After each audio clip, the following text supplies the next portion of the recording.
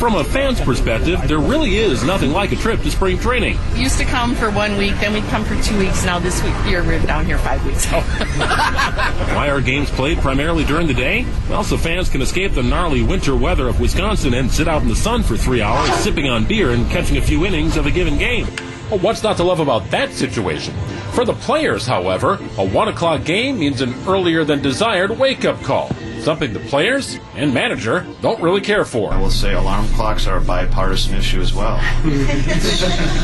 Lack of alarm clocks is a very bipartisan issue. The lone night game on the Brewers' 31-game Cactus League schedule isn't until March 15th. That's a good thing, right? No alarm clock for Christian? We got a night game, right? Yeah. Yeah, that's, I actually forgot about that. So, yeah, it'll be nice to switch it up, play one night game here in spring training. The bulk of spring training, Christian Yelich has a 6 a.m. wake-up call. You kind of get used to it, just waking up after a little while, a few weeks of doing it, but it'll be nice just you'll wake up probably at 7 o'clock anyway with no alarm tomorrow because your body's used to it, but it'll be nice for sure. During the regular season, the bulk of the games are played as the sun is setting, so just when they get used to one schedule, it flips. It feels weird to have a night game, but when you play night games later in the season, because you're used to playing at 1 o'clock every day, getting up early, getting your things done, and playing at 1. So it'll be a little different, but it's more of what you get used to during the season. Brewers pitcher Corbin Burns, still a departure from the Cactus League norm, is just fine for the manager.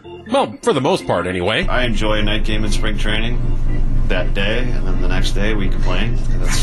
You have a wake-up call the next day after a night game? Well, yeah, we got a game at 1 o'clock.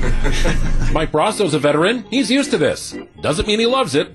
Okay, so what time does the alarm go off for you? This morning it goes off at 6. Yeah, 6, and then I have a snoozer one for 6:05. Okay, so that would indicate that you're slightly angry that the alarm's going off at 6. Yeah. I let it simmer for a couple minutes, and then it goes off again. Okay, but at the end of the day, you can say, I'm home at 4 o'clock, I'm kind of chilled out for the rest of the day. Is that the bonus? Yeah, definitely. You can get a nice dinner in, you can kind of relax a little bit, get off your feet, and then, with that early wake-up call comes an early, night call, too. So you're usually going to sleep by 10 o'clock as well. With the Brewers in Arizona, Greg Matzik, WTMJ Sports.